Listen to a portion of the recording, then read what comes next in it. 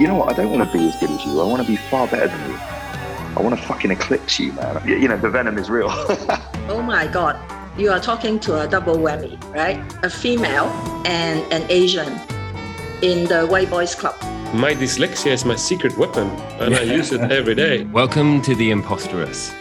The Imposterous is hosted by me, Graham Drew, and Michael Knox. Two rather insecure frauds who will be exploring the motivating and debilitating experiences we all have with imposter syndrome, with a sneaky suspicion that it might just be your superpower, if you let it. My book was terrible. I showed him my poetry. I want to die. I wake up in the middle of the night and I'm like, you showed Graham Allsop your poetry. So I'm going to welcome back all the fellow frauds and potential pretenders to The Imposterous. And as you know, The Imposterous is taking a look at whether imposter syndrome is something that holds people back or pushes them forward, or whether it's just a sign of growth and that we should all just get on with it. And we're hoping to find balance by talking to some truly great people. And today we are joined by one of those, Joachim Borgstrom, whose name I promised myself I wouldn't stumble on, but probably did, but who people know as Jab. Welcome, Jab. Welcome to The Imposterous. Thank you. It's fantastic to have you here. Really great to have you here. So, Jab, you are the worldwide Chief Creative Officer of BBH, which when I say that, and I think when you were made that, I sent you a very emotional emoji, which I don't regret, but at the time I thought that was a little bit over the top, lots of clapping hands and love hearts and things. But what a fantastic achievement, and congratulations to you. You've got a brilliant background of some terrific work on some very enviable brands, The Guardian, Google, the Chevy Sonic, which you certainly launched, FIFA, How Big Can Football Get? And then the IKEA Human Catalogue, which we might talk a little bit about later. Can you describe what you see? I would say the dad is wearing glasses. The son, I don't think so. On the Hemnes bookcase on the top, there's like a trumpet, then a little sculpture in bluish, darkish, and that's also wearing glasses. Wow. How did you manage to memorize all of that? But welcome to this. I'm just wondering, Jab, what it is about your background and your upbringing that helps you lead in a culture that you are in BBH that thrives on being different. Like, what is it about you that can survive in this culture of and lead it to be different? Well, I think, I don't know, to be honest. The straight answer, I don't know. I think me personally, maybe I have some ingredients or different ingredients that I'm quite proud about, right? So I'm obviously half Swedish and half Argentinian. And many people say that I have the worst of both worlds, you know, the worst of Europe, obviously Sweden, and the worst of South America, there's Argentina. So I'm a mix of, you know, two opposites, you know. I have the cold and I have the warm. So it's quite interesting to have that inside me. So in a way, home at the moment is where I live. And I live currently in London, but I obviously lived in Singapore, I lived in Amsterdam, I lived in San Francisco, I lived in Barcelona and Buenos Aires and in Stockholm. So I've been all around the world and it's been quite amazing. And I think having both cultures inside me and also being dyslexic, I think have helped me to just get on with it and adapt to every environment, adapt to every culture, adapt to every situation, and adapt to advertising. I think, you know, what we do in our industry is just that, advertising. And the most fun part of our jobs is using our creativity to solve problems, all sorts of problems. And that's the fun part. So I feel quite happy and quite how do you say? I'm not honored, but I know that I'm privileged, or we are privileged that we're working in this industry. So do you ever find that in that this idea of being different, that you can be not different enough, or potentially too different? That there's this balance when you're looking for the thing which is different, that people worry about that and think, or I'm just too different, or I'm potentially like I'm square. I'm not different enough. I think we're all different, right? And that's what's quite amazing about us as humans. We're all different. There's always something different in you and something different in me and something different in everyone that I work with. And I think that's quite amazing. And different doesn't need to come in how you look and where you're from. It's from your experience and from what you've done. So every time I interview like new talent to join the agency, I always ask them, or not ask them, but I'm more interested in what they're going to bring to the table, and what they're going to do together with us, So I want to bring in different minds and different people, and from different cultures to the agency, because I know, as we all know, the more ingredients we have, the more opinions, the more the differences, the more interesting the answers are, right? So yeah, I think we're all different, to be honest. Everybody's different. It's just, I think you need to find that difference inside you. And maybe that's the thing that you need to think of and try to put on the table and be confident that that's what you are. And that's what the things that you want to work with and the thing that you want to grow and potentially, play with. Because what we said before, or is like, for me, we are just in advertising. We're playing all day long, right? It's not very serious. What we do is not very important. So I'm not worried. Just embrace your difference, whatever that difference is. Yeah, and you talked about it before, the many different cultures, which I guess, if you did a DNA test, if you went to ancestry.com, there'd be quite an interesting patchwork quilt of the world of where you're actually from. And, you're in London now, where we're having this conversation from. Before that, you're in Singapore. What are your secrets to fitting in? To be honest, I don't fit in. And that's what I always played. I never fitted in, anywhere. And it's like, and I don't pretend it. And I remember, to be honest, I lived 15 years in Barcelona. I studied in Barcelona. Spanish is my first language. I was living in the city. And I remember that I used to get annoyed, especially in the subway of Barcelona. Sometimes they treated me as a tourist and they wanted to give me, as a courtesy, like the map of the city. It's like, hey, but I live here. I'm like you. I maybe look different, but, so that it's quite funny, right, to be honest. And it's something that I normally play with personally, is like, because I know I never fit in anywhere and I can fit in anywhere. It's that I just use that as a pretext to ask a lot of dumb questions, that I maybe don't understand. And I think as a creative, that's a powerful weapon. If you just pretend that you don't know, even if you know, and ask all those stupid questions that nobody really dares to ask, because they're too obvious. I ask them. I don't have any problem to do that. And I think it's quite interesting, if you don't fit in, you ask those obvious questions that make people think and maybe will lead up changing something, wherever I go. So, yeah.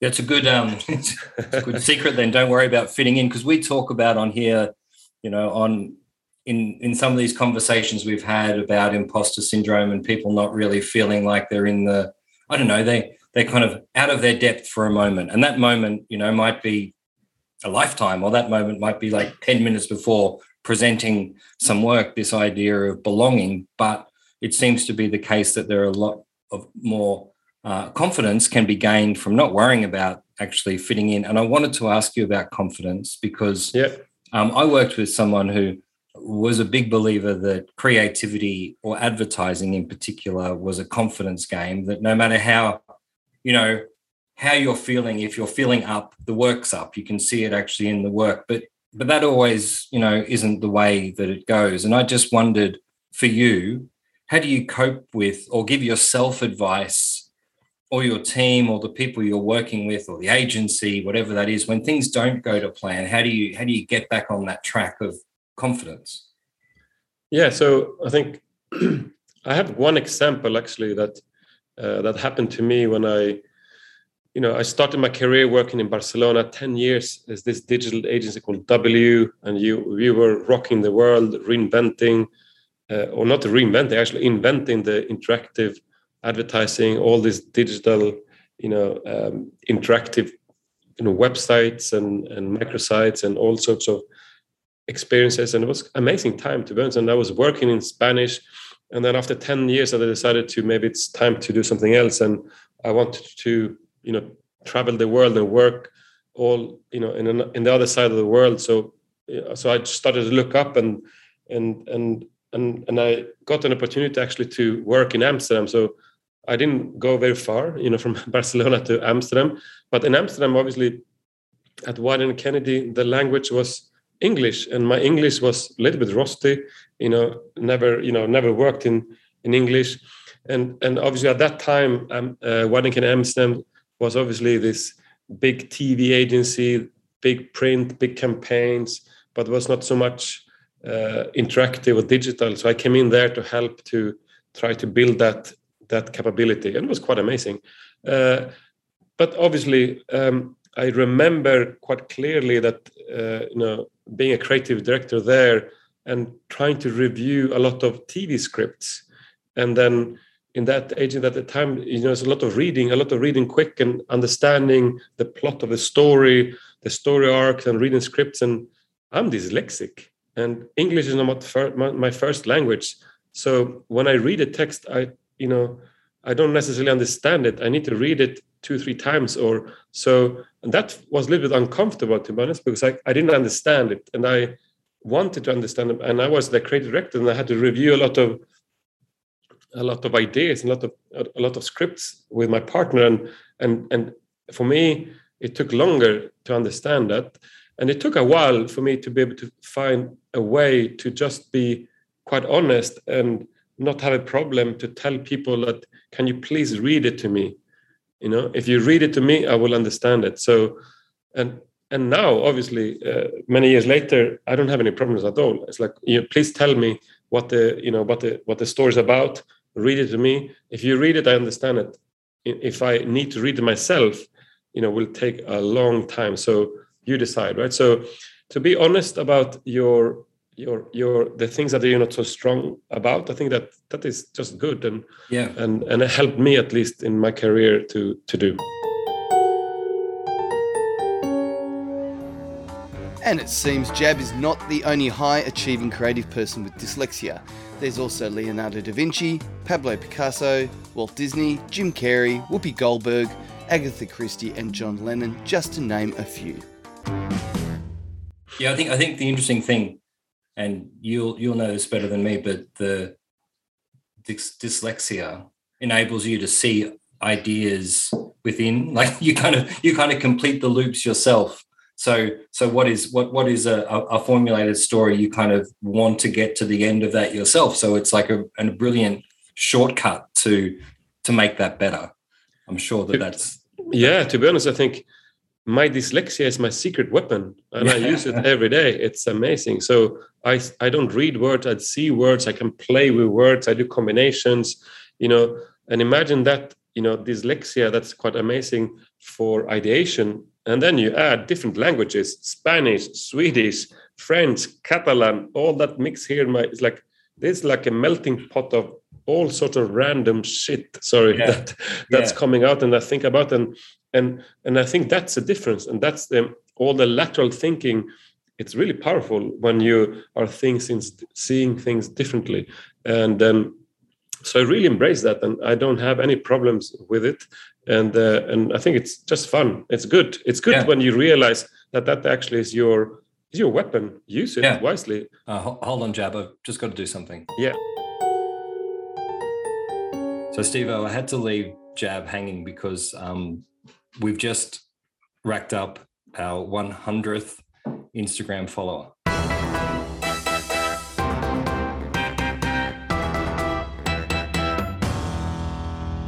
I did notice that, and I was very excited to see that, Noxie. So you would have noticed along the way, I think it was Nils said one of the most important things to do to beat imposter syndrome is to kind of collect the evidence of achievement. So I thought it was a great idea if we could get Nikki Martin _draws on to talk about what it's like now to be our 100th follower. And Nikki, I've got to tell you, you've started something because we now have 106 followers. Wow. I must say, I've got, I'm like a real influencer because I'm on 1,000.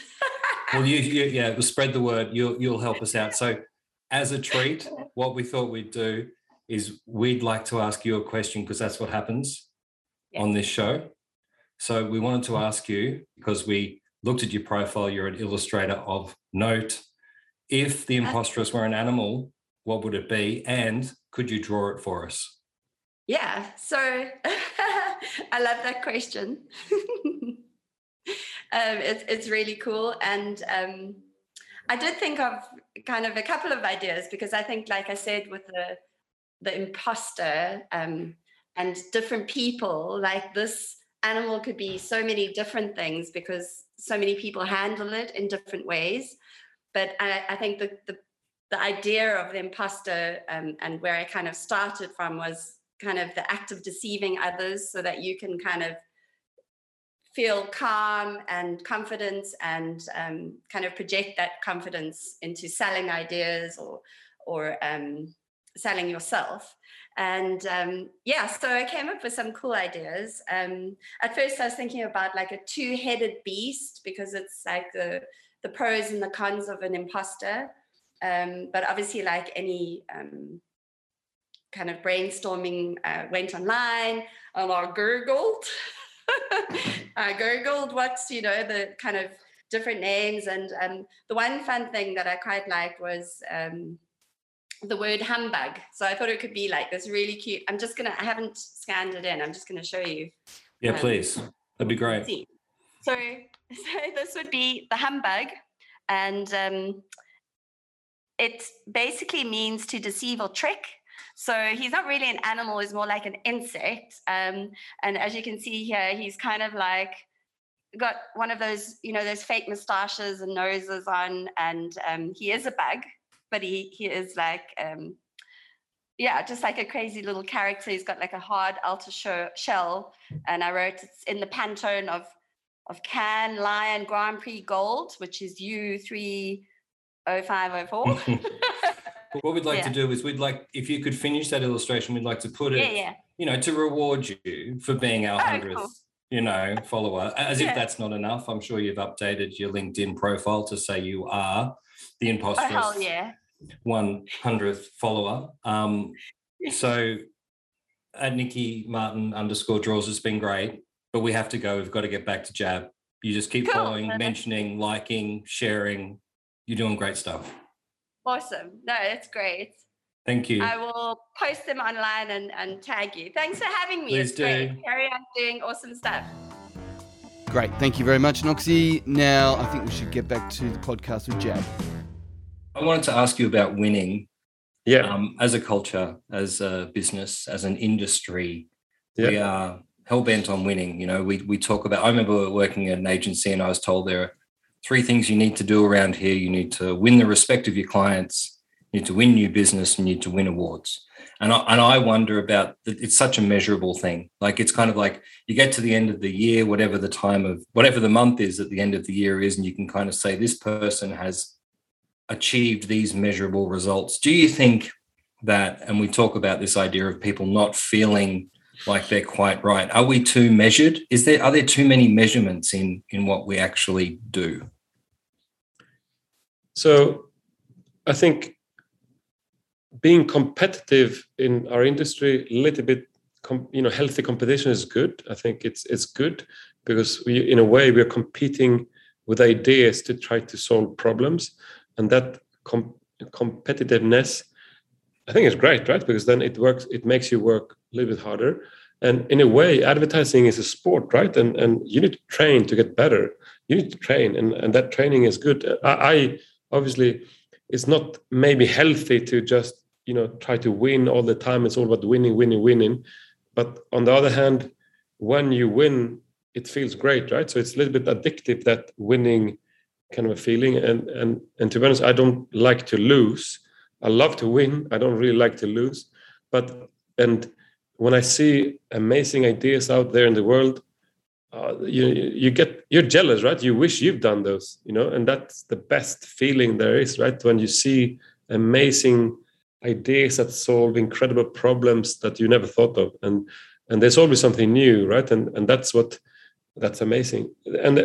But then on the other side, there's this other side of the competition in our industry, that we are looking inwards, and we think awards is the most important thing, and we try to compete to get the most lions or whatever the award show in your country or region is, and it's all about counting the medals and getting there at, for what, doesn't really matter how you get there, just try to get as many as you can.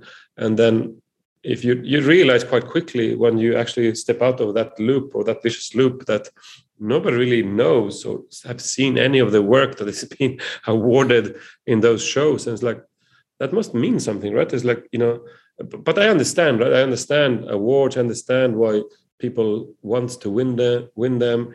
I understand. I totally understand it, but I don't necessarily agree with it.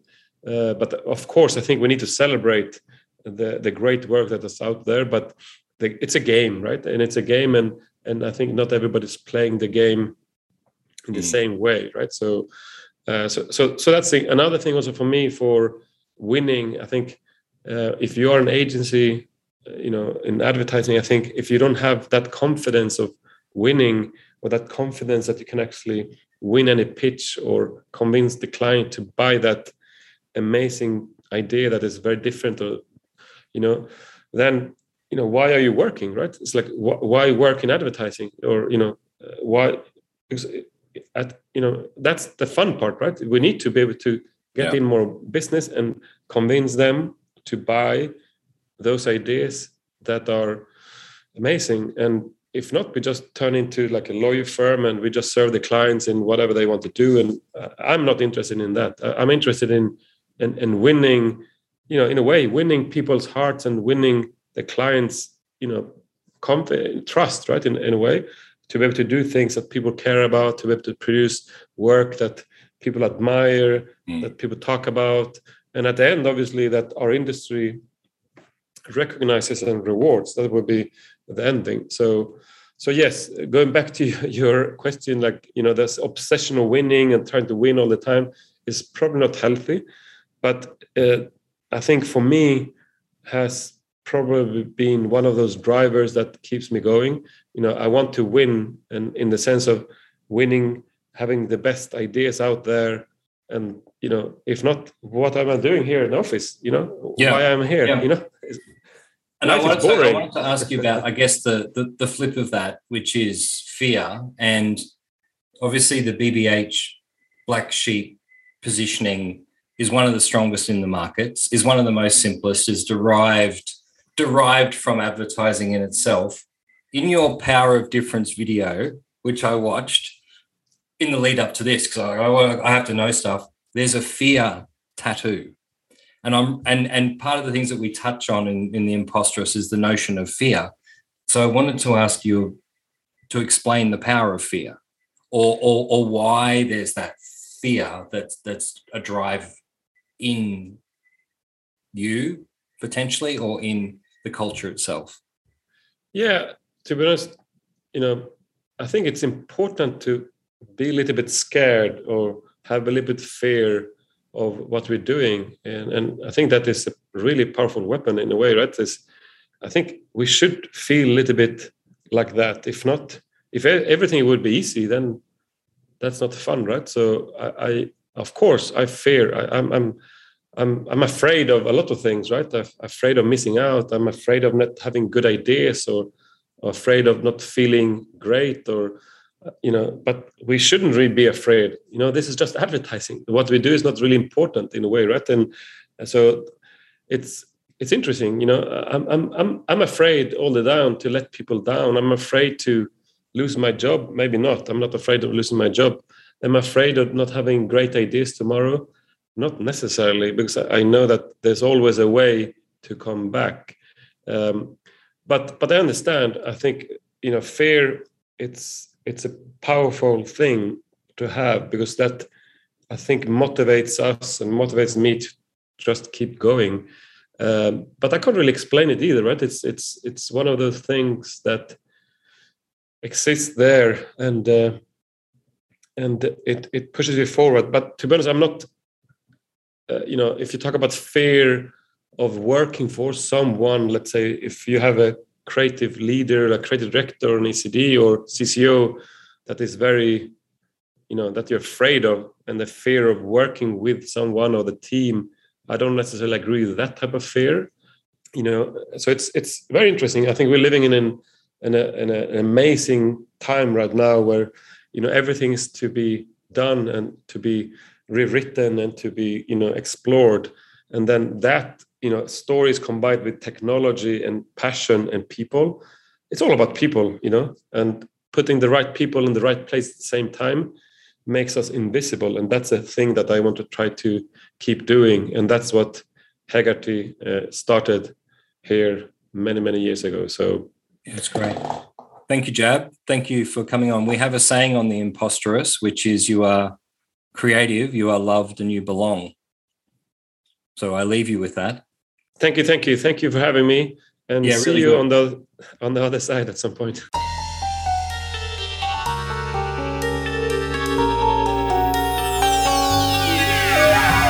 Thank you very much for listening to The Imposterous. Apart from our fine Imposterous guests, none of this would have been possible without the help of the following wonderful frauds. Firstly, Andrew Stevenson at We Love Jam Studios, best music and sound house in Australia. Without his help, this would have been a series of WhatsApp messages with emoji responses.